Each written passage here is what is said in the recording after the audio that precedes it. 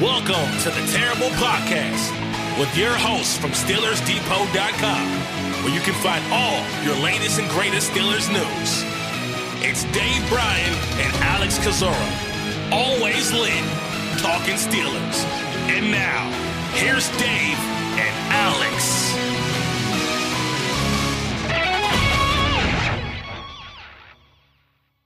Welcome to the Terrible Podcast, Season 14, Episode number 48. He's Dave Bryan. I'm Alex Kozora, SteelersDepot.com. Thanks for being back with us here this Monday, this Victory Monday for the Pittsburgh Steelers as they held on to beat the Green Bay Packers 23-19 on Sunday to move Pittsburgh to 6-3 on the season. And Dave, we talk about, can this team sustain? I don't like the way that they're winning. They're sacrificing one inside linebacker per win the last 2 weeks, which I don't know is a model that can continue, but that is certainly one of the top stories. But above all else, another win for the Pittsburgh Steelers.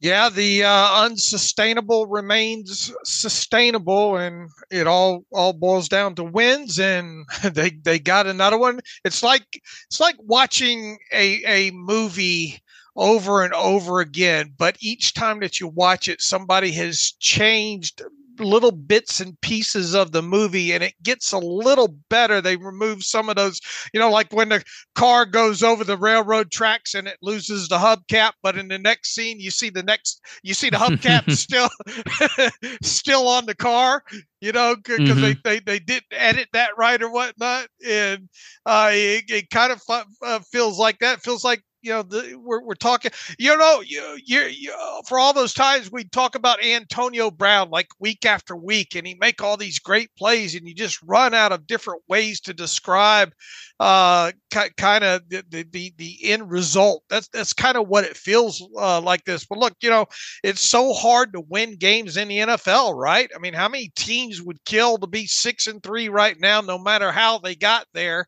And the Steelers are there 6-3, and at this point, all they have to do is win all they have to do is win 3 more games, and they'll be over 500 yet again. And obviously, when you look at the schedule right now, the way this thing lays out, you would think this team can at least reach 10 wins at this point. And if they do that, you have to think they're in going to get into playoffs, some way. And look, I mean, even the division, even the AFC North is still up for grabs at this point. Baltimore lost yesterday. So there's a lot of football left to be played at this point. But yeah, they got another win, and now we're here to talk about it.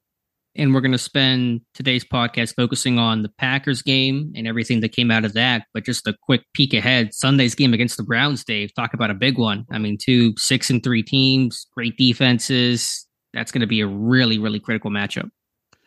Yeah, they've really got a good defense for sure. Now they gave up a little bit, I think, to the Ravens yesterday, but look, it's an exciting week overall when you look at the AFC North, because you got the Steelers playing the Browns, and you have the Ravens playing the Bengals. So going to be interesting week 11 in the NFL.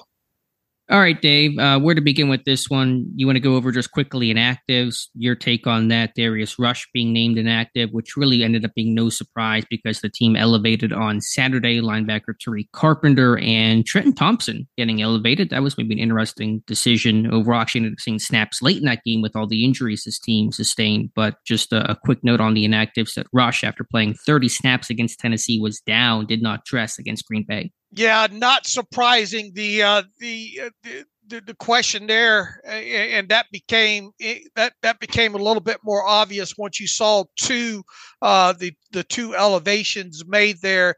And look, I realize people are upset that he wasn't active after playing 30 snaps against the Titans, but he didn't play any special team snaps in that game. And when you look at you have 2 backup inside linebacker, or 1 safety, 1 backup inside linebacker elevated, and both those guys have special teams experience, and the fact that they really dressed 1 extra cornerback for that game against the Titans there, and they had to have 7 inactives in this game because of the 2 elevations. That that became less surprising right after those elevations were made. Obviously, two of those guys inactive were Minka and Montravius Adams because of injuries. Mason Rudolph's a weekly inactive, the emergency third quarterback. Dylan Cook, Braden Fajoko hasn't dressed in weeks there. And who was the Dylan other Cook. one? Yeah, Dylan Cook was inactive there. Oh, and Iquabuke, right? Yeah, for yeah, McFarland up. Right. And that wasn't a surprise there. So, I know people don't like it and trying to understand it, but remember, this team had to have 7 inactives for this game.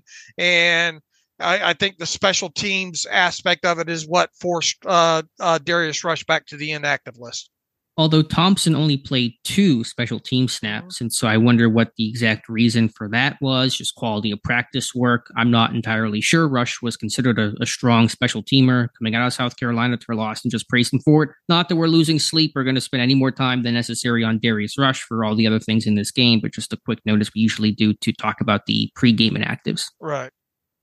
All right, injury standpoint, that's going to be a longer discussion, Dave, and it unfortunately starts with linebacker Kwon Alexander. Reportedly, and I'm sure we made official by the team here shortly, a torn Achilles in the first quarter for Kwon Alexander. It looked like, and I have not gotten a great view of it, I think he tried to cut to his right as he was covering the receiver, and I'm guessing that's when his leg gave out. And as you pointed out, that would be the second torn Achilles of his career. Also happened in 2020 as a member of the New Orleans Saints. And so lose Cole Holcomb in week 9 for the season due to a knee injury. And now in week 10, it very much appears Kwon Alexander is done for the year with a torn Achilles.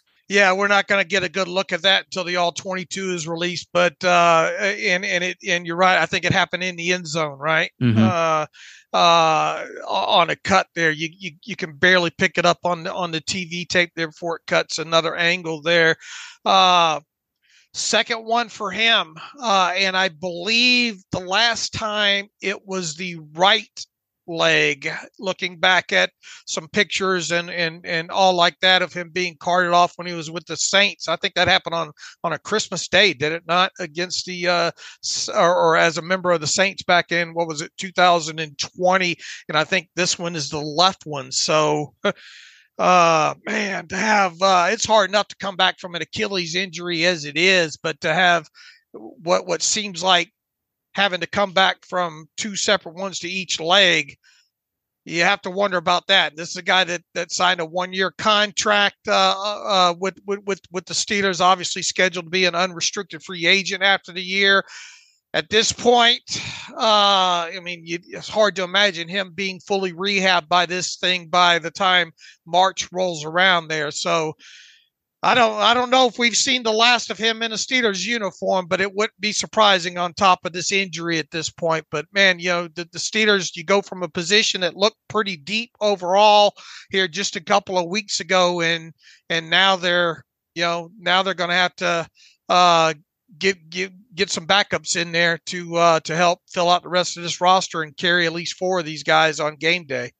Yeah, it's like backups to the backups is where the depth is being tested. Yeah, Pittsburgh, just 2 weeks ago, they were really happy and loved their 3-man rotation of Holcomb, Alexander, Roberts, each of those guys kind of having a different skill set. Alexander, think good in coverage, Holcomb kind of a well-rounded type of dude, Roberts the hammer, the downhill base package type of player. And you trust those guys from a communication standpoint. Holcomb was your green dot dude. Alexander now had that, and now it goes to a Landon Roberts. So do you want to take kind of the carve out about how to address inside linebacker, or do you want to come back to that after we talk about the game some more? Your choice here, Dave. Yeah, we'll go ahead and talk about it and get it knocked out here. I mean, it's obviously not a great situation for this team to be in. And, I looked around at some of the practice squads across the NFL, and, it's not a lot really to choose from when it comes to that aspect of it. And it feels like this team's probably going to have to work with options already on the roster here. And they did elevate who they elevate? Yes, Tariq Carpenter. Tariq Carpenter, and that guy, he's a converted safety. to linebacker, and then your only other option really is Mikael Walker, a guy that's been on the practice squad a couple of weeks now, I think now at this point. So that seems like your two likeliest options. Tariq Carpenter obviously was elevated to the practice squad for this game. That will, he'll go back to the practice squad this week, and then he might just turn around real quick and be back on the 53. And they can obviously carve out another roster spot with Godwin Igwebuike now, and probably let him go to make room. But unless there's somebody on the street that we're missing at this point, not a lot of options to come in there, especially because of the type that you're looking for, right? You're looking for one really more, the athleticism that can maybe help you in a coverage aspect of this, because Landon Roberts can obviously play downhill, and really Mark Robinson, that's his specialty as well too. Not so much in coverage there. So now in the post that you wrote either last night or early this morning, I'm thinking an interesting thing to maybe consider here might be Keanu Neal, right? Because he has played, off the ball linebacker in the NFL. So he does have experience in that. Obviously has been around this team for a bit now. So you might have to, stitch this thing together situationally overall. But I think you can make especially when Mika comes back here, which hopefully is very soon. I think you can make an argument to having Keanu Neal down there at inside linebacker. I think it's one of the better options of a bad situation. And in the article I wrote this morning, you guys can check out, there are no good or easy or seamless solutions when it's mid-November and you just lost your top two linebackers, especially your top two coverage linebackers. And I like what Roberts has done. I like Mark Robinson, but as you said, they are downhill, attack the run type of dudes. They are not go backwards and cover kind of players. You saw, Roberts struggle against Luke Musgrave for a 30-yard completion yesterday. Teams are going to attack the heck out of that if they see those guys on the field in passing situations. So what do? It could be a Carpenter, but he lacks experience, a second-year guy with all of 16 career defensive snaps, none with Pittsburgh, but he is a good athlete in a line, and there's something maybe attractive there. Walker has experience and played a bunch last year for Atlanta, so there are at least some experience there, although he's new to Pittsburgh. But as you said, Neal, he was a true kind of linebacker in Dallas in 2020. It's better whenever he's near the line of scrimmage and maybe can blitz more and take on some of these backs or tight ends. That might be a bit better for him overall, as opposed to playing in some of the space that he's in right now. Is it perfect? No, but that's probably something you should have to explore and at least check out and consider, especially as you said, once Minkah Fitzpatrick gets healthy. Yeah, it would really be nice if you knew for a fact going into this game that Minkah was going to be back, but you don't know that, and you're going to obviously get him back sooner rather than later. It'd be a lot easier if you have him there, and then obviously you would have who's your other safety? Casey and Minkah as your safeties, and then could allow Neal to play more in the box there in the linebacker situation. But and once again, I don't know who's out there on the street that can come in and just help you, especially from a coverage standpoint like that. It probably would be a little bit easier if you were looking for more of a downhill guy. Who was the other linebacker they had in camp? Nick Kwiatkowski, Tanner Muse. I think Muse is still on the Chargers roster. Yeah, so neither one of those guys are probably going to be an option at this point. So, it's probably your options are probably going to be within is the way this thing's going to boil out.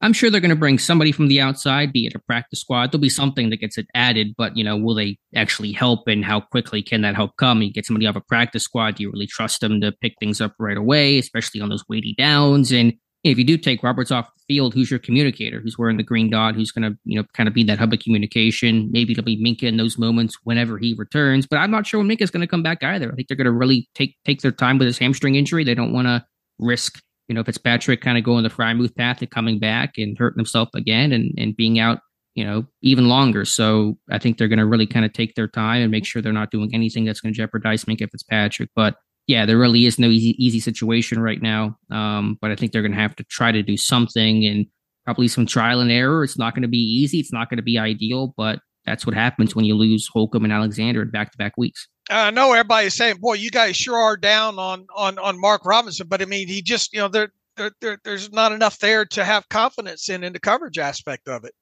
Yeah, I like Robinson. I'm excited for him. I thought, he had a really good camp as a rookie and made some plays his rookie season overall. And there's a great opportunity for him to play. And he's going to play a lot in base and nickel. I'm not saying that you're going to, put Keanu Neal in your base 3-4 defense down at linebacker. That's not going to happen. But you do have to address the coverage aspect of things. And the weakness for Robinson is trying to move out in space. Now, is Robinson maybe a little bit better than Robertson coverage? Yeah, probably a little bit younger, fresher legs, but you like Robertson for the communication aspect. And to a larger discussion, you're really seeing some communication issues with his defense, Steve. You just see a lot of pre-snap chaos. The guy's unsure where to line up. And that's all because when you lose Holcomb and Alexander and Fitzpatrick, that's going to create those things, especially as you're dealing with it on the fly. So those things hopefully can get cleaned up, but you're seeing a lot of just, I think, chaos pre-snap right now. So the first goal is to communicate well, because if you're not communicating well, it doesn't matter what athletes you have out there. It's going to be a tough game for you.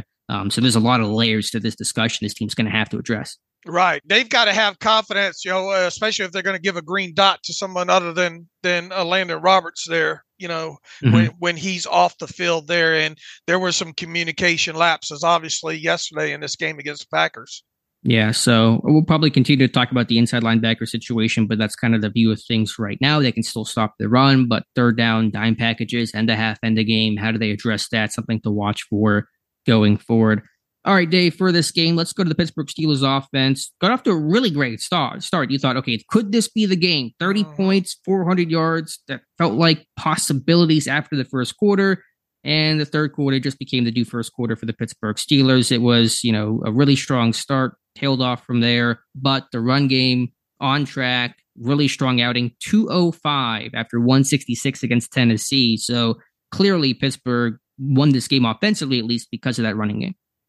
Yeah, boy, and how good was that to see in this thing? And on the heels of Broderick Jones saying, 200 should be our goal there. Yeah, let that guy set the goals every week. Look, they came out and they really were running the ball, especially early in this game, and especially on that right side for sure. Broderick, I thought James Daniels had a great first quarter on into the second quarter there. There was Mason Cole, you seen him. I thought overall he played a pretty good game in the run game, get to the second level in there. You saw some of these dart concepts with Broderick coming across and blocking. You saw some more pulling in this game. I think the most notable thing is on a lot of these runs, especially in the first half of this game, there wasn't really contact being made on these running backs until they were a good couple of yards past the line. Heck, there was a couple of holes in there. I think I could have got a yard or two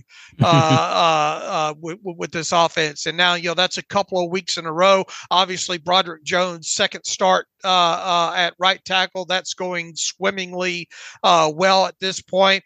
But, the overarching thought here is they've got that traction now in the run game.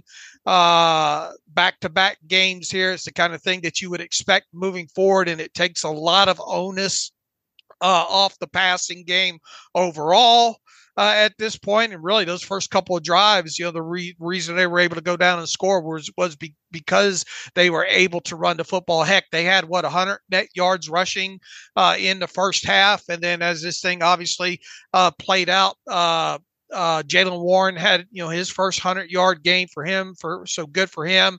Both of the running backs really ran hard overall. A couple of explosive runs in this game, which is I always like to say that's stealing when you can get that. So, and look, you're going to have to run the ball the further you get into winter, right? Especially with this offense, and they have picked a good time, almost like last season, right? That running game came alive around the exact same time too, right? Week 9, week 10 kind of range. Right. So you're going to need that moving forward here, and it's a great time to get that thing on track overall. And just, once again, I think one of the biggest things that stuck out was, these running backs are getting, 2-3 yards past the line of scrimmage because before any contact's being made, and they're both running very, very hard after contact. So that certainly is good to see.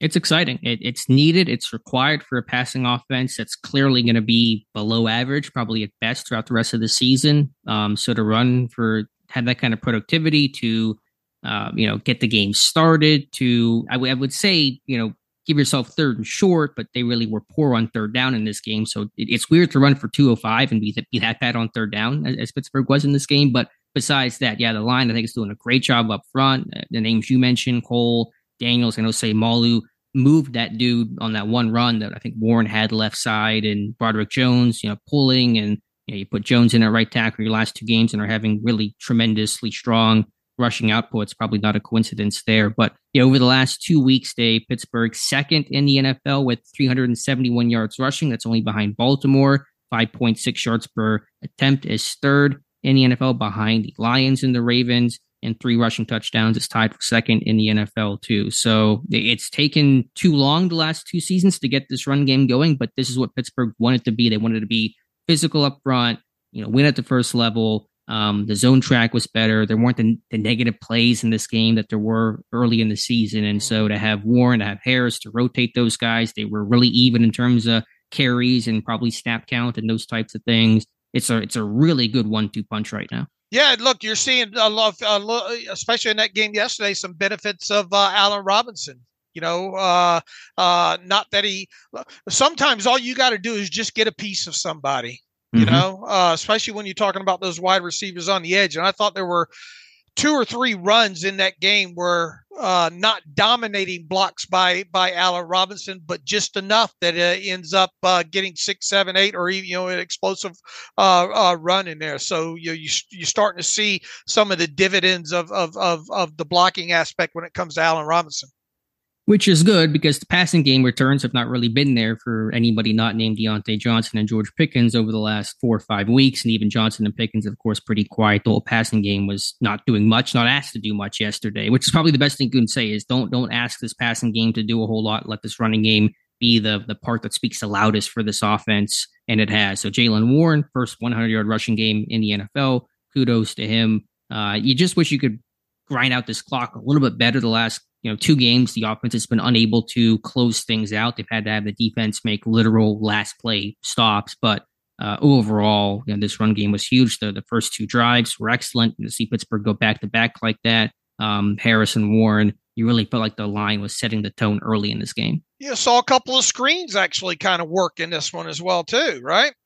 Don't go telling anybody now. This team might be able to run a couple of them. So, yeah, I mean, it's all, kind of working together. And again, you want to hopefully see play action open up off of that. Not that you need to have a great running game to do that, but it certainly does not help, or does not hurt, I should say. So, the energy that Warren brings, the power that Harris has, those guys being able to rotate, stay fresh is critical. Third downs, they were okay in the first half, but in the second half, what were they? 1 of 6 or 1 of 7? And the one that they did convert was the Kenny Pickett scramble there. Now they weren't quite a few of these weren't very manageable type situations, and that obviously hurt. And then you had the 1 third down that they converted to Pickens. One of the only ones over the middle of the field that looked like it was going to potentially ice the game at the time there. That gets called back on offensive pass interference on Calvin Austin III. And I don't know what you thought about that, but that looked like a little bit of looked like the Packers defender really kind of initiated the contact on that overall. Felt kind of ticky tack on that, but they could have made it easier on themselves in the second half of this game had they converted more third downs. Yeah, to be, again, 4-13 on third down. They did convert their 1 fourth down attempt. That was the tush push, right, on fourth down. I believe that they got there early in that game. That's disappointing. When you went for 205, you would expect to be able to be more successful on third down, to put yourself in some shorter yardage situations, and to see the success that Green Bay had that Pittsburgh did not have. That was unusual for how well Pittsburgh ran the football. let's see, they had in the second half a 3rd and 17. That was a completed pass to Connor. That was well short of the chains. They had a 3rd and 3 on an incompletion to Jalen Warren. They had a 3rd and 10 that was incomplete. They had a 3rd and 2, which that was the one I believe that Kenny Pickett rolled out on and got thrown away at the last second there. The 3rd and 6 was the Pickett scramble that he picked it up. The 3rd and 9 was the one completed to Pickens, but called back on I think that was the one that was called back on offensive pass interference. Mm-hmm. And then the final one was just a give up run on 3rd and 19 with 1:52 left in the game.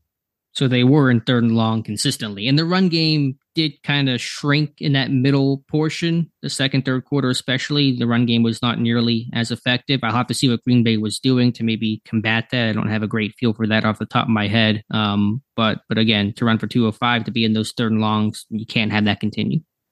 Right, exactly. And you're going to have to start throwing the ball around the yard a little bit better, too. I mean, this is you have to go back to Ben Roethlisberger's final home game in 2000 and what season was it? 21 mm-hmm. Against the Browns to find the last time the team won a game with so few net passing yards there. So they obviously look. Here's the key element to these things, be able to run the football with some sense of success.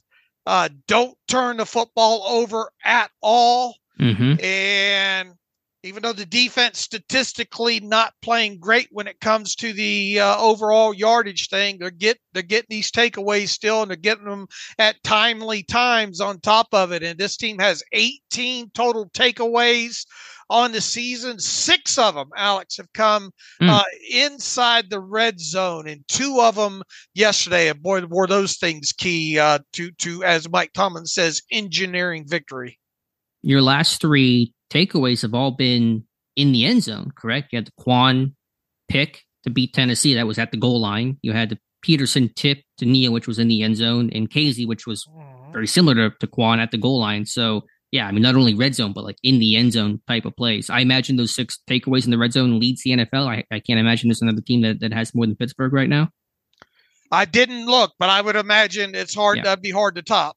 Yeah. So to answer the question, how is this team 6-3, which is a question that I think many in the national media and probably some Steeler fans are asking. As you just said, Dave, they are tied first in the NFL with 18 takeaways, 6 of those in the red zone, which we can probably safely bet leads the NFL, and they are plus 10 in turnover ratio. That's also tied first in the NFL with the Bengals. And so when you take care of the football, you take the football away at a high rate, you tend to win those games. Right. Now, what about the passing game? Not much there. And it was disappointing because I really thought that, okay, Pickens and or Johnson's going to have a big game. Alexander, their top corners out. That secondary was not that talented overall. They've had some injuries there, some young guys trying to battle for playing time. And I thought, okay, Pickens and Johnson can really take advantage, and it just did not happen. And I mean, again, the passing game was not really asked to do much, and they were put in some 3rd and long type situations, which is not helpful, obviously, but just really getting almost nothing from the passing game, Dave. Yeah, nothing to the middle of the field, nothing really down the field, so to speak. Man, you look at the passing chart for Pickett. You look at the route target chart for Pickens in this one, and you just hope that they can somehow start figuring this thing out when it comes to being able to throw the football a little bit. Not only higher completion rate, but down the field and did they have any passing explosive plays in this one? I don't think so. Pickens would have been one. Let's see what the longest. Pickens had one. That was that lower back shoulder. Yeah, right. Okay, 28. But that was the only one, I believe, in this game. Right. And then they had a couple of run explosive plays. And good thing they had those in this one. They had 3 total explosive plays. 2 of them were runs, and then one of them was the one on the right side to Pickens. And 0 explosive plays in the first half. Yeah, just again, disappointing considering the opponent felt like you could take advantage and make some plays. I mean, Kenny Pickett overall took care of the football, and that's paramount. Almost had that one interception that was initially ruled a pick, but then overturned. The corner only got his 1 foot down. Just felt like Pickett was on his first read, kind of locked in, which I saw early in the season, really wasn't going through his progressions, and that probably led to some issues and really made him a sideline type of thrower. I know the lack of targets to the middle of the field is concerning. I just don't know how many weapons you're targeting middle of the field. Robinson and Austin, those guys aren't providing much. The tight ends, have really not been super involved in this offense, obviously. So I can understand that to some degree your top weapons are to the outside, but are there ways to scheme this thing up so you're at least providing some sort of threat to the middle of the field? I think it's a valid, critique and concern. Yeah, and it'll be interesting to see once the all 22 drops today, see if there were any maybe potential, digs or anything like. Now he did obviously hit Pickens in that one late in the game, and had that one stood, I mean, we really would be talking about that being a key point to seal victory in that game. But that one was called back. But man, we talk about this every week, especially when it comes to the middle of the field kind of stuff. And you just wish that this team would be able to push the football down the field a little bit more in the passing game. How many, there was the one kind of deeper down the right side to Deontay Johnson that he probably should have had there go off his hands. I'm interested to look at another view of that to see how much. I mean, it did hit his hands. I don't know how if that's going to be credited for a pass defense or not on that one by the defender on that play there. But that's obviously one that you wish you would have had that was thrown down the field a little ways there. But here's the good news: is you're 6-3 and you're still trying to figure this out. You still got half a season to go to try to start getting some semblance of a passing game. I think one of the things that's a little bit concerning overall outside of the passing charts and all like that is there were a handful of interceptable balls on this in this game, Mm-hmm. Yeah, there was one along the left side and one that Nixon, again, initially ruled a pick that was not an interception, but you had that lateral that they ruled incomplete, which I think Pittsburgh caught a break on that one. It's a close call, but it certainly could have gone the Packers' way. So that would have been a turnover, although not technically an interception. So Pittsburgh certainly, is fortunate Green Bay to not take advantage of some chances that they had. Right. What do you think about that? I mean, to me, it looked in real time and really the replays, it looked like that was a lateral, but Gene Steratore had a pretty lengthy Twitter post on it. I bet it'll be on DVE talking about that either today or tomorrow about it. But was it conclusive enough? Yeah, it's probably one of those things where whatever the call on the field is what the call remains as. There was some other question, too, about when was that play blown dead? Was it after the Packers showed a clear recovery and those type of elements? I don't know, what the consideration would have been there. It became moot once the pass was, ruled to be in a place standing as incomplete. So I don't know. It did look like a lateral to me, though. That was my impression of it. So I was pretty nervous about the outcome of that play. And I think Pittsburgh caught a break there. Yeah, but in the same breath, you could say the Packers caught a break on that OPI. Maybe, I don't know. I'm sure I'm even their head coach said after the game he thought for sure that was a fumble on that play, a backwards pass on that one there. So look, sometimes it's better be lucky than good, and they've obviously got a couple of breaks there and got one, I think, on that backwards pass.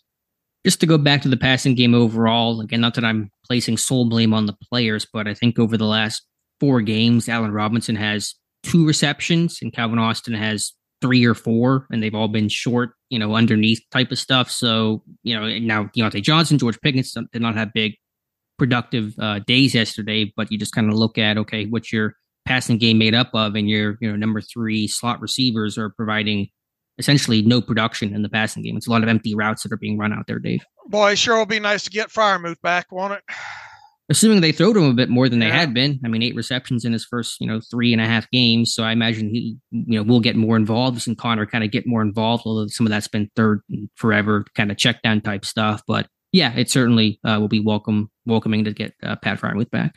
And what was the other point I was going to make in this about the passing game? I lost my train of thought there, but they're going to have, I know I was going to say, obviously the narrative continues right now about, they can't keep this up with, the way they're going and win a game in the playoffs and all like that. Okay. It's hard to argue with that, but on the flip side, you've got to get to the playoffs to not be able to do that in the playoffs. Right. So, the good thing here, and Mike Tomlin would probably reiterate here, is you're winning while you're still trying to figure this thing out right now. Yeah, I mean, that is obviously the positive. You'd rather, have to deal with all that kind of conversation in winning than losing. And as you said, you got to buy the lottery ticket to get in the playoffs and see what happens from there. And again, Pittsburgh overall, from a statistical standpoint, they are protecting the football. Kenny Pickett, no interceptions in 5 straight games. That is now the only 4th quarterback in Steelers history to ever do that. Minimum 15 attempts over that stretch. And so he could actually tie the Steelers record for 6 straight games without a pick if he does so against the Browns, which will be a tough task to do. But that's set by Bubby Brister, had a 6-game interception list streak back in whenever that was. And so we'll see if Pickett's able to match that. And Pickett only sacked 1 time over the last 2 games. So avoiding that negativity, avoiding the big negativity of the turnovers right now with a healthy run game, it's enough to win. Yep. And you obviously, once again, you get into these winter months and look, you're going to face a very good Browns defense this week, right? And you're going to have to be able to run the ball to control things and hope your passing game gets a little bit better here. But I mean, it's no secret really of how this team is winning. And it starts with not turning the football over and then getting some semblance of a run game and, having your defense keep the opposition out of the end zone as much as possible and getting those key turnovers. And I mean, it felt like it certainly didn't feel like that, like all they gave up was 2 field goals in that second half, right? Right, for sure. So yeah, it's never great when your starting quarterback has as many touchdown passes as number of wins that you have as a team. Pickett with 6, his team with 6, but again, that goes to the long-term concerns about, high floor, low ceiling type team. Can they win the playoffs? Can they beat a Bengals team? They're going to face the Bengals twice this year, and that's a team that can put up points in bunches. And can you hang with them? Those are going to be, I think, great litmus tests for where this team is at. And of course, as you said, the Browns defense, how, strong they are. Pittsburgh will certainly have their hands full of tougher tasks than what they faced against the Titans and the Packers. So all things to talk about later in the week, but, right now, just happy to talk about a win for the Pittsburgh Steelers. I tell you what was what felt pretty surprising was them getting a field goal out of that one drive where it was really pretty much just the back shoulder pass to Pickens, and then a couple of runs later and you're in field goal territory there. Which drive was that? Trying to pick it up here on the play-by-play here, but it started. Credit to Anthony McFarland because you had a nice return. Oh, here it is. It was right after the Packers field goal with 3:07 left, I think, in the third quarter.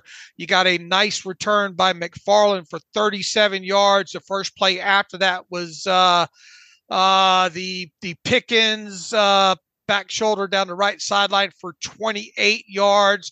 Then you had Jaylen Warren up the middle for just 2 yards, Warren for 5 yards, and incomplete on third down. But that, the special teams, you could say, played a role. Boy, can you say the special teams played a role in this one here, because you had an incomplete on 3rd and 3 at the Packers 31, and even though it didn't feel like you did much overall on offense on that drive. Well, heck, I mean, you only had what, 4 plays, I think, overall, and you get a 49-yard field goal from Boswell, and you needed all those points in this game. And then you had the Patrick Peterson blocked extra point in this game that ended up being huge overall in this one. And then obviously Boswell with what did Mike Tomlin say after the game? Automatic, when it comes to him. So special teams on one side of the ball, or in one aspect, did their part, but in another aspect, and this ended up being one of my 5 keys to the game, Alex, and it probably surprised some people with Nixon, but he entered this game as technically, I think, the top kick returner in the NFL, and the Steelers haven't been great top to bottom when it comes to covering these kickoffs here. I was a little bit worried about them covering these kickoffs in this game, and with good reason, because Nixon gave them some good field position with a couple of their kickoff returns in this game. So, but the Steelers on special teams did enough on the other side to help counteract that. Almost ran one back, took one to Steelers territory, and the strategy seemed a bit strange to me. I know you can debate this one, but deliberately Pittsburgh was allowing returns. They were kicking short. They appeared to be trying to maximize hang time. It's not like wind was an issue or Boswell was incapable of driving the ball to the end zone. I guess the calculation was, listen, we know that Nixon's a great return man. He's aggressive. Dave, we talked about that on Friday's show. He's going to return some of these out that are 8 yards deep in the end zone. So instead of doing that, let's try to maximize hang time, allow our coverage team to get down there and make those kind of stops. And they didn't tackle well, and there's some execution type stuff, but I don't know. I just don't love kicking it short on a great return, man. I get the intent of what Pittsburgh was trying to do. I just think it's just not a great strategy when you're facing a pretty strong guy like Nixon. Man, you're running out of weeks to probably, because of the weather, to try to kick this ball out of the back of the end zone, right? So,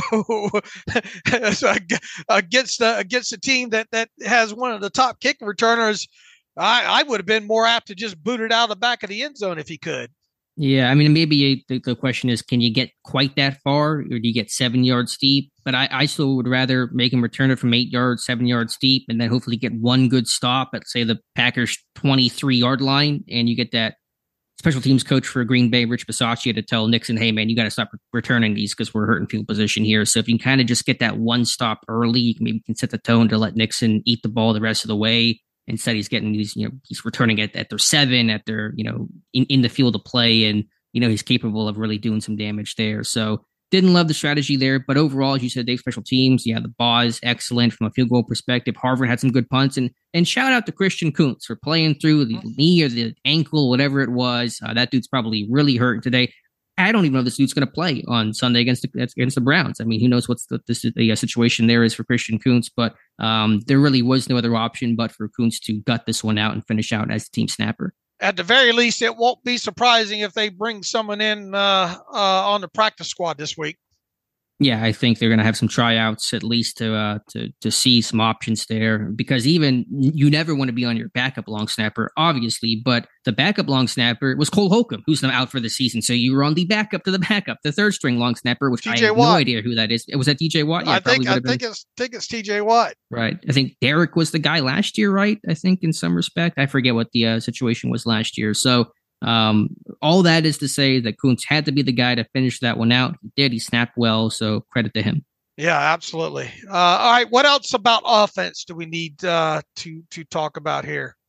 That probably covers it pretty well. I think just Broderick Jones really looking natural at right tackle, which surprises me for the lack of experience there. But maybe the lack of experience is almost a good thing for him, where he's not like ingrained at a left tackle, not a 40-game starter where those habits are really cemented in stone. So I don't know. He's a great athlete. Obviously, he's a pretty quick learner, smart guy, so that helps as well. But maybe actually the lack of experience at left tackle is helping him make that transition to right tackle. Boy, you can see the athleticism, and that's something we talked about in that last start as well, too, the ability to get to the second. Wait till this guy starts finishing blocks. Because he could afford to finish a few more blocks, right? I'll have to check the tape. I'm sure probably to some extent. But yeah, if that's the worst thing he's doing, then we're pretty happy about the results. Right. I mean, he had a couple of nice turnouts in this, especially early, man. Like I said, that right side of that offensive line with James Daniels, I really thought had a great opening quarter on into the second quarter there. And as I mentioned, I thought Sayamalo did what he needed to do, especially on some of those pulls. Yes, you saw Cole a couple of times get to the second level and do what he needed to do. I mean, look, the proof is in the pudding once again. You run the football for 200-something yards, and you have these backs not getting first contact until 2 or 3 yards past the line of scrimmage. That means the offensive line did their job. Pass protection, probably a couple. Dan Moore getting walked back a couple of times. I think it obviously wasn't perfect, but Kenny Pickett only sacked, I think, what would you say, one time in this game? Mm-hmm. Yeah, there was some additional pressure where he had to scramble, but again, just the one sack is the ultimate figure on the box score. I assume tight end blocking was better. I imagine Washington probably did his part, and I thought Dan Moore on some of those toss plays were able to provide some blocks in space. So did you love the toss plays on third and short? It's one of those where if it worked, you say, hey, great call, candidate. If it doesn't work, you say, why are you running a toss on 3rd and 2? But they were pretty aggressive with it, but they worked out in the Steelers' favor. Look, they mixed the run game up really, really good with the calls. I really thought. I thought we saw all aspects of the running game in this one. I mean, and they had a couple RPOs early and all like that. So I thought they mixed up the run game overall, where it wasn't very predictable as far as what kind of run you would see. Right. I don't know if they ran like crunch and stuff. How much did they pull the guards in this game, Dave, do you think? I know Jones pulled some early on those dart schemes. Did the guards pull a lot, do you think? Well, I know Jalen ran into the butt of Sayamalo on one of them, didn't he? Yeah. On the touchdown, did they pulled on the touchdown that Warren had, I think, right? That was Sayamalo coming around. So that was one example. Yeah. I was listening to the football and live stream with Merrill Hodge after the fact, but you heard, Hodge talk about it, and we talked about this the first month of the season. Where were the pulling guards? Where were the guys on the move? And Pittsburgh's gotten back to a power gap scheme run game, and it's paid dividends. They still had some zone, and the zone schemes have been better. The whole run game, of course, has been better. But what is Pittsburgh's bread and butter for the last 50 years with the run game? It is the power run game. It is pulling those guards. That has been the staple from Mullins to Faneca to DeCastro, et cetera. Pittsburgh has always had the guys to do it this year with Sayamalu and Daniels, and they're finally doing it, and you're seeing a lot of success. Yeah, keep it up. Last stop for the offense and for the run game, Najee Harris's hurdles. I know Ben got on him about that on his podcast or his live stream there. I know it's something he's done his whole career. Sometimes, though, they do seem a little excessive, Dave. I just worry about him getting hurt up in there more than anything. Look, if the thing that we have to knock on Najee Harris or any running back in this game is a hurdle attempt, that's way down the list of concern. I think when it comes to, I understand Ben's point. I agree on that play in particular that it cost him a couple yards and a first down on that one. Every time he does it, I just worry about how he's going to come down from it. Mm-hmm. Yeah, there were some hard falls for sure, but you did have the one where it's 1st and 10, and if he puts his shoulder down, they're gonna convert, and instead they move the ball back at 2nd and 2. You do have to play to your size. There was the one in open grass where Harris hurdled, and it was no one there even really hurdled. He's just kind of jumping next to the Packers DB, and so it's an instinct thing. I know it's not like something he's planning, and it's just kind of what you're doing in the moment. But you maybe have a bit of a conversation about. I'm not opposed to him hurdling ever, but just be more selective about when it's a good time to hurdle and when it's a good time to put your shoulder down and run. Well, it's not like he doesn't have a long history of doing it, going all the way back to high school. He did it in high school too? Yeah. Okay. Yeah. So I know it's very much part of his game, and kudos to him if he can jump like that at his size. I mean, I'd be doing it too. But Connor likes to do those lately as well too. Connor's become a little bit of a hurdler. Yeah, the meatball in the air on that one. But anyway, yeah, again, 205. If as you said, the worst thing about Harris is the hurdles, and you run for 205, I'll take that every day of the week there, Dave. All right. Flipping over to the defense, and I don't really know how to react to the defensive performance here, Dave. As you said, the takeaways late, 4th quarter interceptions, end zone, interceptions, critical moments of the game. That's all, great. But I just thought this defense And again, they only allowed 19 points, so it's hard to be mad about that overall. But I feel like this defense could have and should have done more in this game. Man, 8 explosive plays they gave up in this one. One on a 40-yarder on the ground, which was a nice double pull by the Packers on that. I mean, sometimes they're going to, occasionally these things are going to split open like a ripe melon, right? And it did perfectly on that one. But the other stuff in between in the passing game, that was a bit concerning. One of those on to Musgrave right down the middle of the field. Was that a cover 2 with Riley trying to carry? I'll have to check Tampa the 22, but I believe it will let cover 2, yes. And you would think of all guys to have in there to be able to run with somebody down the middle of the field, you'd think you'd be able to run with him, wouldn't you? Yeah, I don't know if he kind of guessed on the route or if maybe Musgrave gave him a shake. I mean, Riley's not played a lot of football this year defensively, so maybe there's some rust. I'll have to check the all-22 on that. What happened on the Reed touchdown, Alex? Miscommunication? That was the 35-yarder on Right. 3rd and 16, right? Yeah, I mean, it's, they're set up trips to all one side. You got Wallace over in the slot. Pittsburgh doesn't typically do that with their corners, so it's not a situation Pittsburgh's been in a lot.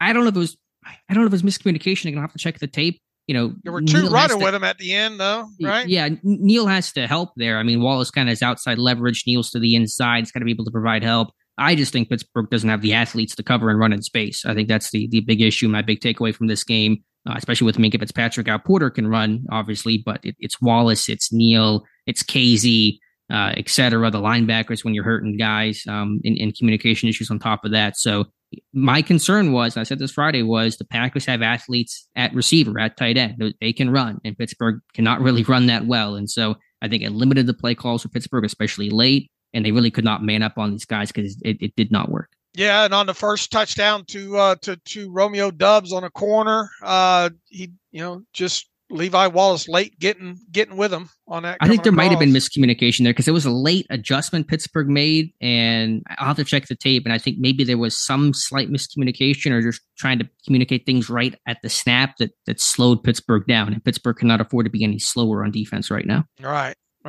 I mean, look, it wasn't just one guy killing them on the explosive play, as you noted. I mean, Reed, Musgrave, Reed had 2 explosive plays in this. What'd you think on that late one there? Was that just having to be in coverage too long? Kind of that weird throw by Love? Was that just another situation of just the guy beating you to the ball?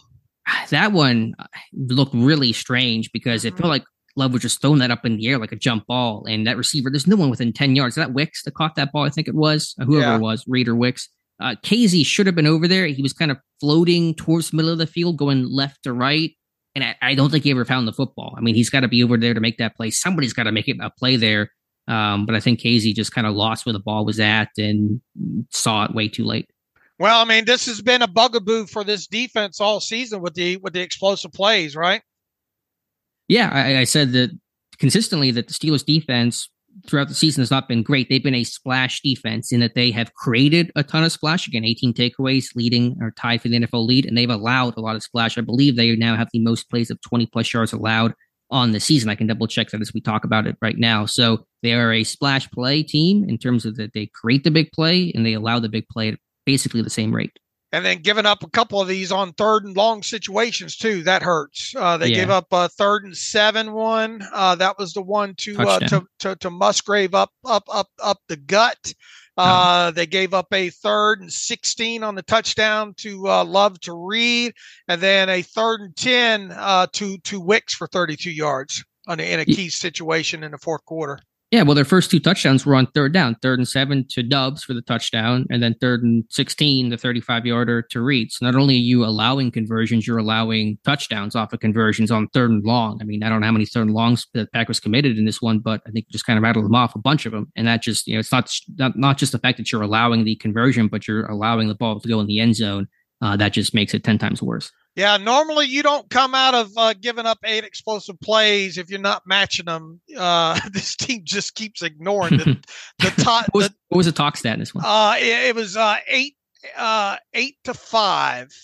because they had I put 8-4 on Twitter, but I forgot the final interception of the game. So the Steelers had 3 explosive plays, 2 takeaways for 5 on their ledger, and the Packers had 8 explosive plays. So another -3 in the talks, yet coming away with a win. And they were -3 against Tennessee, I believe. They were negative, I think, right? Yeah, I think it was 3. Yes. So I would love to know what the record of teams that are -3 in the talk stat are. It has to be a pretty low winning percentage. Yeah, I can't imagine over the last 5 years. It's very high. Yeah, and yet Pittsburgh, the last 2 games have been wins. Now again, it's been against the Titans and the Packers, not exactly Super Bowl contenders, but still, the talk stats regardless of the opponent, and it's pretty remarkable for Pittsburgh. But yeah, I just looked up the numbers here. Pittsburgh has allowed 47 plays of 20-plus yards this year. That's pass or rush. That is worst in the NFL. So that is not the place you want to be, but they make up for it with their big plays, with the takeaways, the strip sack fumbles, the interceptions, fumble recoveries, etc. Yeah, look, 6 of them in the 6 of the 18 in the red zone, and Patrick Peterson, boy, he played that one good. On it, it looked like double out and ups on that play, trying to conflict. Who was it? Neal, was it on that one? Probably. What was this? He ended up with the interception right on that one. Mm-hmm. And Peterson read it and kind of pinned him. Knew he didn't have much room to work with on the sideline, and just mirrored him on the up, and got his head around right away. And just it's almost like he knew he was going to do that, especially his reaction afterwards, because it's hard.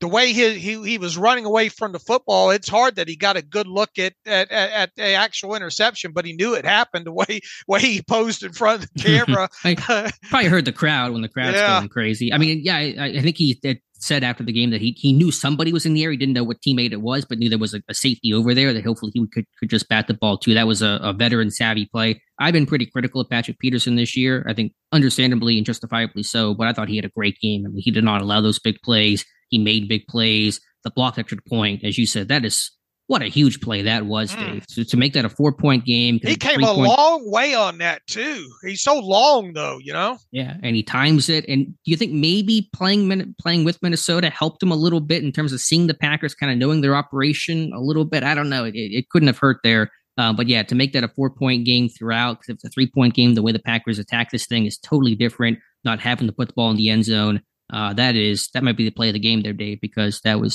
really changed the entire course and changed how the Packers attack things. Yeah, I don't know if you call that a turning point or not, but it sure made a difference late in the game, obviously, because they needed the touchdown at the end. Yeah, and again, he's playing slot corner. He's playing now safety in dime packages, so he's moving around wearing hats. Again, there's still, I don't think it's been a great year overall for Pat Pete, but I thought he played his best football, and you saw at least why this team signed him for the results in the Packers game.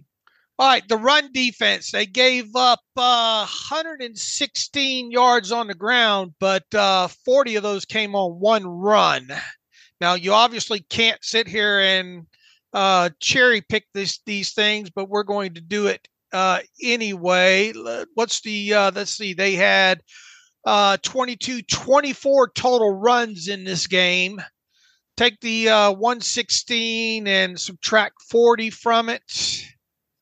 That gives you 76 divided by one less run, which is, what did I say? What they have? 24. So 23. So divided by 23, what is that? 3.3. All right, not awful, for sure. Yeah, I was happy with the run defense. Yeah, I thought Keanu Benton did a good job getting off some blocks in this guy. I thought Loudermilk one time got off a nice block and made a play. So overall, the run defense, other than that 40-yard bust, split that they had on the pulling to that side there, I thought the run defense held its own pretty good. Yeah, they rallied, they tackled well. Atlanta Roberts, boy, that I worry about that guy's health, the way he comes down attacking the run. All gas, no brakes type of dude. And Mark Robb is very similarly built in terms of that mindset. So I think run defense can still hold up, even though You've lost Holcomb and Alexander. Those guys can maybe be a little over aggressive and prone to play fakes and misdirection because they are so just attack. But if you're running power, you're running polars. Roberts is going to be the first man there to meet you. So, Hayward coming back obviously is a big help as well. Benton's playing great football. Even whenever Adams gets healthy, even if he's good for the Browns game, Benton has to start a nose tackle. Yeah. I know I've kind of downplayed that a little bit throughout the season. I think Adams has played well, but Benton is just kicking butt and taking names. So he's the guy going forward. Yeah, like I put on Twitter in the middle of the night there, wait till this guy makes his second-year jump. It's scary, man. Yeah, I mean, this dude's playing just tremendous football right now. But I think maybe limiting his snap count early in the season takes a little off his play. It allows him to really kind of refine his technique, make some mistakes and learn from them. So I'm okay with the way they've kind of eased him into this. Obviously, he's playing more because of Adams' injury, but I imagine that, Benton's going to be the dude the rest of the way. And runs after the football real well. And we've talked about that a couple of times now. You talk about plays you shouldn't forget. How about the open field tackle he had on that screen? It was Roberts did a good job to disrupt it, but then Benton hustling. If he doesn't make that play, that's probably a touchdown for Aaron Jones. I don't know exactly what's behind that, but there's a couple of blockers. There's only, I think, Patrick Peterson over there.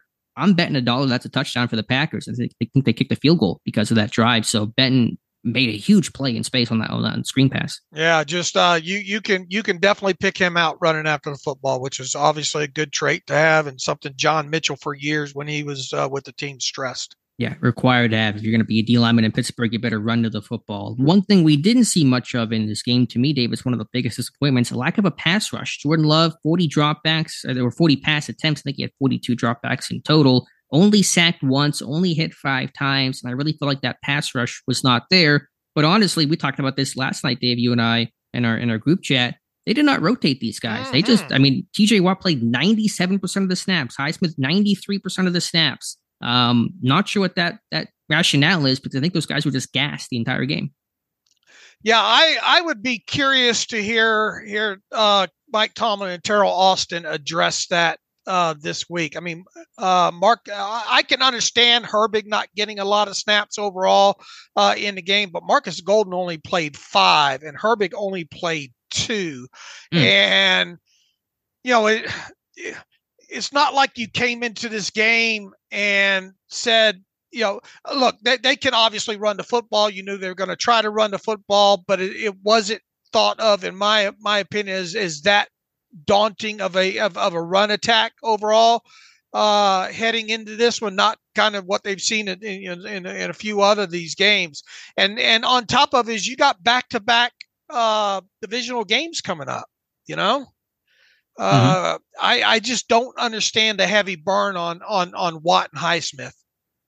Yeah, I mean, obviously those guys are going to play the vast majority of snaps, but I think Pittsburgh utilized a healthier rotation, and Green Bay did have a couple of 3-and-outs, but they had a couple of long drives too, where you really didn't get a rotation there, and needed that for those guys. And they ran some hurry up, and late in the game, of course, they were doing that, so that does make it tough to sub. But I don't know, I just felt like for Golden to play 5 snaps, Herbig 2, it just didn't make a lot of sense. And the pass rush, I think, struggled because they just did not let these guys sub and rotate a little bit. Yeah, and that was kind of felt early in the game too. So obviously Watt had his sack, and I thought Armon Watts had a nice pass rush where he trucked somebody in this. Maybe that was the Watt sack as well too.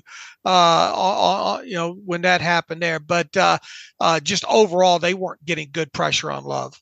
Yeah, Hayward, I don't want to say it was necessarily a bad game. He did have one good bull rush, and the run defense was probably good, but maybe he's still trying to get his legs and work his way back. He was getting rotated out pretty heavily in this game. Yeah, I think Watts, that was a set on the left tackle. Is that the one you're talking about when he ran that dude over? I think it might have been a separate play, but yeah, that was a really good rush from him. How about DeMarvin Leal? 4 snaps for DeMarvin Leal. That one surprised me, Dave. Was there was somebody that looked like they twisted an ankle at maybe it was in the second half. Benton? I know Benton was probably a little bit late. Yeah, maybe it was Benton on one of those. I couldn't pick up the number on him when going through the TV tape last night. Interested to see the all 22 end zone, see if I could pick up who that was. But it looked like I didn't know who it was. I didn't know if maybe that was Leal or not. But it looked like somebody stepped wrong or something. I should have mentioned with the injuries too, some of the other injuries in this game, less serious than Alexander, but Keon O'Neal with a rib injury after the interception. He told reporters he's going to get an MRI, but I think he's going to be okay. Speaking to the media after the game, I think Deontay Johnson had a thumb. Benton was a little hobbly. I think Hayward limped off late. Kuntz obviously, but we'll see what Tomlin has to say Tuesday. Can I just go back to the inside linebacker comment in discussion quickly? Can I give you a really stupid suggestion, Dave, that should kind of get yelled at, but I'm gonna put it out here on the safety of the podcast where I don't see the tweets of the hate as much. What about in just very kind of specialty situations, not talking about dime packages or every down? Could DeMarvin Leal play some off-ball linebacker? He's a good athlete. They had a rush package for him last year against Buffalo, 3 snaps as an off-ball linebacker, as he was kind of looping and blitzing. Could you do something there occasionally? I wouldn't rule it out. If you're only going to play this dude 4 snaps at defensive line as kind of a base package only type of guy, I don't think it's a terrible thought. I understand where you're coming from. I would be, how often are you going to do that? What situations? I'm still working on that. I just had the thought of okay, this guy's not playing much. He has struggled as a pass rusher. I think he's not played in sub packages because they don't trust him because he's not refined his game, but can you do something to get him on the field and utilize his athleticism? This guy can run. Yeah, I don't think you're going to see that. No, probably not, but I don't know. Do you think, I know last week Austin said, well, Nick Herbig inside, no way. He's an outside guy. He said, I think Austin kind of jinxed it. He said, if we lose 3 inside linebackers, hopefully we don't do that. And they're dropping like flies over here. Do you kind of revisit the Herbig discussion, especially if this dude's going to play 2 snaps defensively? I would view that more as a likely than Leal. But even so, it sounded really definitive. Mm-hmm. But also, look, extreme situations call for extreme decisions sometimes, right? Right. Again, trying to make that mid-season switch for a rookie, pick up that portion of the playbook is asking a lot. So I'm not going to be mad at this team if they don't do that. But if you can kind of just get Herbig a package of plays on third downs, maybe you could try that. But there's a communication aspect. Who's going to be calling those plays? Right. And Herbig is not equipped to probably handle that. So I don't know. But that, they may have to at least, the question I'm sure will be asked again to Terrell Austin. I'll put it this way. Look, you, as we said at the top of the show, you can stitch this thing with a lot of different situations, but also when you're dealing with so many moving parts like that, to try to stitch it up so many ways, you're setting yourself up for assignment errors, True. You could, we talked about Neal. We talked about obviously a couple of those practice squad guys, and you throw out there Leal and Herbig. Sure, you could situation this thing to death probably, but will people be playing fast in those situations? That's a great point. You're trying to balance between letting these guys play fast and risk or reduce the risk of communication issues while trying to piece this thing together, because you can't just have one guy handle the responsibilities of replacing a Kwon or Holcomb or the dime package situation stuff. So it's a tough line to walk schematically. I know Pittsburgh was probably trying to simplify things defensively. They were playing a lot of zone coverage, trying to keep things simple. They weren't blitzing a ton, trying to keep things simple. But then is it too simple? Did quarterbacks start picking that apart? It's a tough line to walk, especially mid-game. I'd much rather have linebackers that are used to playing the position there first and foremost. And look, you've had a couple of these guys around, these younger guys on the team for a little while, so they should understand what's going on now. I do think that the Neal aspect is going to be interesting to watch. Yeah, they kind of did that with Troy that year that Larry Foote got hurt in week 1. They basically moved Troy to a dime backer position. I think it was at 2013, whatever year that was. Yeah, what was that, 12, 13? Yeah. 11, somewhere around there. They didn't, because that was whenever they had Vince working rundowns and they had Troy kind of working pass downs. I forget the exact way they went about that, but I wonder if you could kind of see something similar with not that we're comparing Neal to Troy, but just in terms of the usage and how they try to solve those things. I tell you, it's a nice week not to have to play Chubb, bless his heart. Yeah, but that Browns team, they look good in the second half. Watson went 14 of 14 in the second half. He's got an ankle, but I think he's going to play. They put up 33 on that Baltimore team. That's a great Ravens defense. So watch out. Look, the key thing is they're getting timely takeaways on defense. That's the thing that's holding this thing together, because they're giving up a whole heck of a lot of yards. I just pulled something earlier this morning here. They are giving up, what is it here? Where is it? 300, nearly 380 yards of offense a game. The Steelers are. They've given up over 3,400 in total yards of offense on defense so far. Yeah, it's 5.6 yards per play, I think. Yeah. Do you have the adjusted net yards per pass, or whatever it is, adjusted net yards numbers for this team? No, but I would imagine because of the takeaways, it's still under 6. Yeah, likely. I wonder where they are offensively. Not probably also under 6. And not that you want to be there. Oh yeah, they're way under that. I mean, they're under 5, I think. Yeah. So how many of those teams have made the playoffs? I wonder. Pittsburgh maybe the exception. It doesn't happen a lot. Yeah. I wonder what the last team who did it was. I'm sure maybe Tampa last year, and they went 8-9 with that terrible offense. I don't know. Anyway, any other thoughts here defensively? I just worry about your inside linebacker. Can you cover, and just coverage in general? Do you have the kind of guys that can man up, can run? This team needs more athletes in the secondary. The biggest thing is the linebacker position moving forward, and just the rate of explosive plays that this defense has given up. Yeah. All they have to do, Dave, all the Steelers defense has to do is not allow these big plays. Reduce them by half, and you're going to have a solid run defense that's improved with Hayward back. You're taking the football away. The pressure's waned a little bit, but I still think long-term, Watt, Highsmith, the pass rush is going to get home. Just stop giving up the big plays, and your defense is going to be 10 times better, and you're going to have, arguably a really, really stout unit. That's the thing that's holding this defense back. And find a way to get Watt and Highsmith off the field for a couple more plays. Yeah, I mean, that's really usually a positional coach handles that. That's Denzel Martin. He's usually the guy that kind of helps rotate and gets guys in and out. Now, of course, Watt and Highsmith probably have to occasionally take themselves out, and you kind of have to make them take themselves out sometimes. So this was kind of a weird one-off, because they rotated decently this year, and Golden's played some, and they like their depth, and they had better depth than they've had in years. So I don't know what happened in this game, but it has to change going forward. Could it?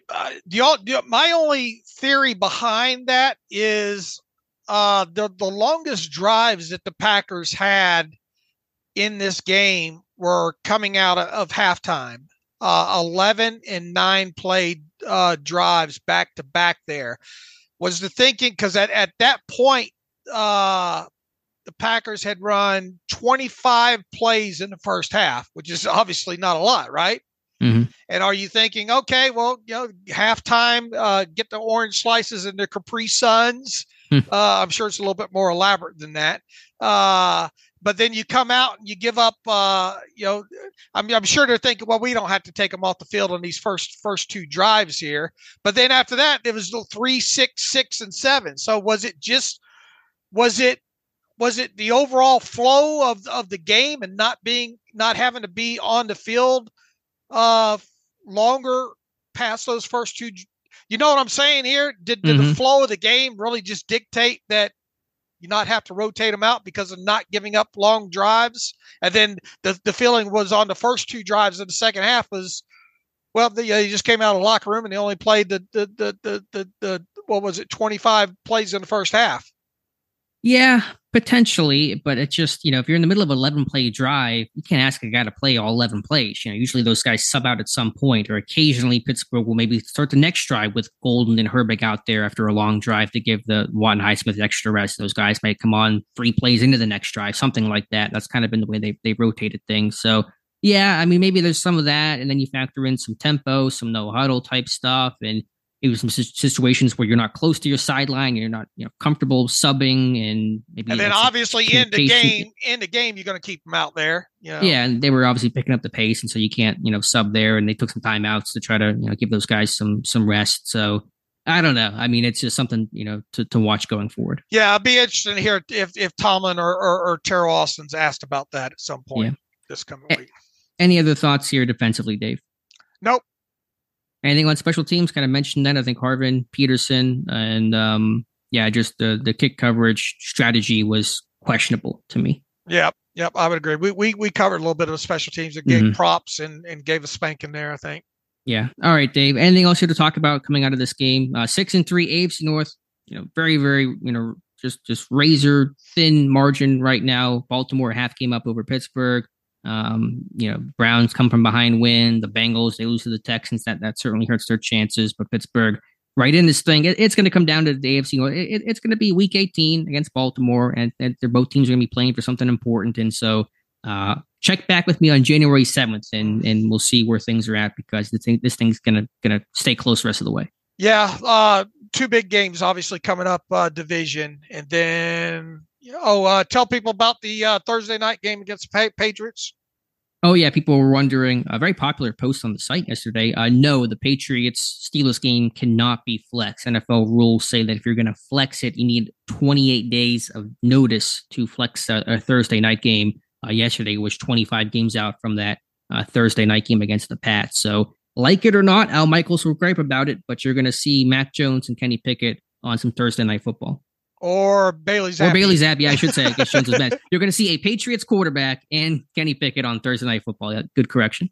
All right, let's roll through some emails here. Travis Pick says, why did the Steelers not have a play to run to the line and snap the ball? Green Bay just did it on the run in the fourth quarter. Time for some fourth quarter. He tweeted this in the middle of the game there. I don't know what he's talking about specifically. Why don't the Steelers not have a play to run to the line and snap the ball? I can't. What? I'm not sure what that is referencing. I think he just had a moment that he had to ask about during the game there. Jeff Berg says, howdy on this Victory Monday. I'm so confused by the Steelers passing offense. It seems every team finds receiver open in between the hashes, and yet we just throw to the sidelines or in the flat to the running back. We just played a team with injuries in the secondary, and yet really didn't take advantage of it. We're 6-3, and I can only imagine how good we could be if we were able to execute an NFL passing offense. That's just more of a comment there. We obviously talked about the passing game earlier in this show. Deshaun Campbell, sup guys? I listened to the podcast from last week. I want to know what makes Kenny better than Sam Howell. Howell leads the NFL in passing yards and has 17 TDs. It's just hard watching Kenny because even with the improvements of play calling, O-line play, and running game, we've yet to see any improvement from Kenny at all. Okay, fair email there. I would just say this, haven't sat there and watched Sam Howell play every snap, obviously. Second, a lot of fourth quarter Kenny bias probably mixed in there to some degree. Howell is having a good season for what he's being asked to do. Yeah, I mean, I would say that he leads the NFL in passing attempts. They play from behind a lot. They're asked to do a lot from a pass game perspective. So that lends itself to some larger numbers. I mean, the sacks have been a big issue too. I said earlier, it's probably harder to evaluate Howell because he's getting crushed at the rate that he's getting hit. Let's see how the season ends for both those guys and talk about things once the season concludes. Let's see here. Larissa, best and most honest Steelers coverage out there. I don't get if Kenny is not seeing open receivers or the receivers aren't getting open. Do you guys see what the issue is when you analyze the all 22? We don't have the all 22 yet. For the game against Packers. Any moment now we'll have that. Larissa writes, it seems like he is just trying to throw away the ball as soon as possible without looking for open receivers. It did look like it was first read Kenny a lot in this game, though. Yeah, I would just say, broadly speaking, I think Pickett has had a tendency to really focus on his first read and not get off of that read quickly enough when it's not there. But, it's always a combination of things, trying to have some more middle of the field type options and weapons for him have been limited and, missed opportunities for Pickens and Johnson, et cetera. So it's not all just one thing. But yeah, I think Pickett has probably honed in on that first read a little too often. Chase writes in, David Knox, how do we make this a functional offense? Why can Kenny Pickett make 30 to 40 yard throws, but cannot make 4 to 5 yard throws down the middle? Listen, the win was great, but in reality, we have played bad and average teams. We have zero innovation or scheme. Absolutely none. I see bad quarterbacks make throws that Kenny Pickett can't. I don't understand his issue. If we do end up in the playoffs, we'll be one and done, and it'll be super depressing. What are your thoughts on the below statement? Other teams adapt to their players' strengths, and the Steelers make the players adapt to the coach's strengths. Well, I think what Pittsburgh has done and say, hey, we got to run the ball effectively. That's going to be the strength of this offense. That's kind of where they poured everything into because, Pickett is only going to be able to offer so much, and you can't put too much on that guy in this passing offense. So I would just say, kind of look at the model of the Titans game was a really good model for Pickett to be in positions to succeed. I thought that was a really well called game by Canada. And I think just overall, the run game has been the best friend that Pickett could have right now. Is even whenever he struggles and has games like yesterday, you're not asking him to do too much. You're allowing him to rely on the run game to kind of get you out of the game with a win. So hopefully that run game continues, and that'll hopefully just be able to alleviate some of that pressure on Kenny Pickett. Look, you got to get into playoffs before you can talk about losing in the playoffs, and they're stitching this thing together somehow. Now, once again, especially some of these teams they've got upcoming here, you would hope that we see some progression in this passing game, especially middle of stuff. You can't rely on explosive plays in the running game, and just week to week, they're just not, and the yards after the catch haven't really been there. Especially in this game against the Packers overall, you got to start seeing some of that stuff, you would think. Yeah. I mean, you need to see some progression. You need to see a statement game from Pickett, at least give you one where you feel really, really confident. Those have not happened. So not going to get any easier when you're facing the Browns on Sunday. That's going to be one heck of a challenge. Be interesting to see how they use Pat Freiermuth when they get him back. For sure. Ronald Hall, let's take one more here. Glad for the win despite the frustratingly conservative offensive play calling. Kenny's passing chart looked like a hot mess. Was it Canada's conservative play designs or play calling this week, or were there plays to be made specifically deeper in the middle of the field and that Kenny just didn't see it? In other words, is he not going through his progressions? Once again, we'll have to see. We'll be able to talk on this on Wednesday a little bit more in depth once we see the all 22 and see if there were some instances where he did miss. And once again, how big a play would that have been to George Pickens? Had that not been negated by a penalty. I mean, that's just one, but it's so hard to tell on the TV tape, and we'll get a lot better look on the all 22 on this. I mean, I thought overall, once again, I thought the play calling was pretty good, Alex. I thought they mixed up the runs pretty good in this one. Yeah, I mean, I didn't get a great feel for how much I like the play calling. Obviously, the start of the games were great. The opening script I thought was really good in terms of mixing in the run game, the short pass game, play action, that deep ball, third down that drew PI on that for kind of a big explosive play via penalty. It didn't feel egregiously bad to me. I'll kind of have to watch y'all.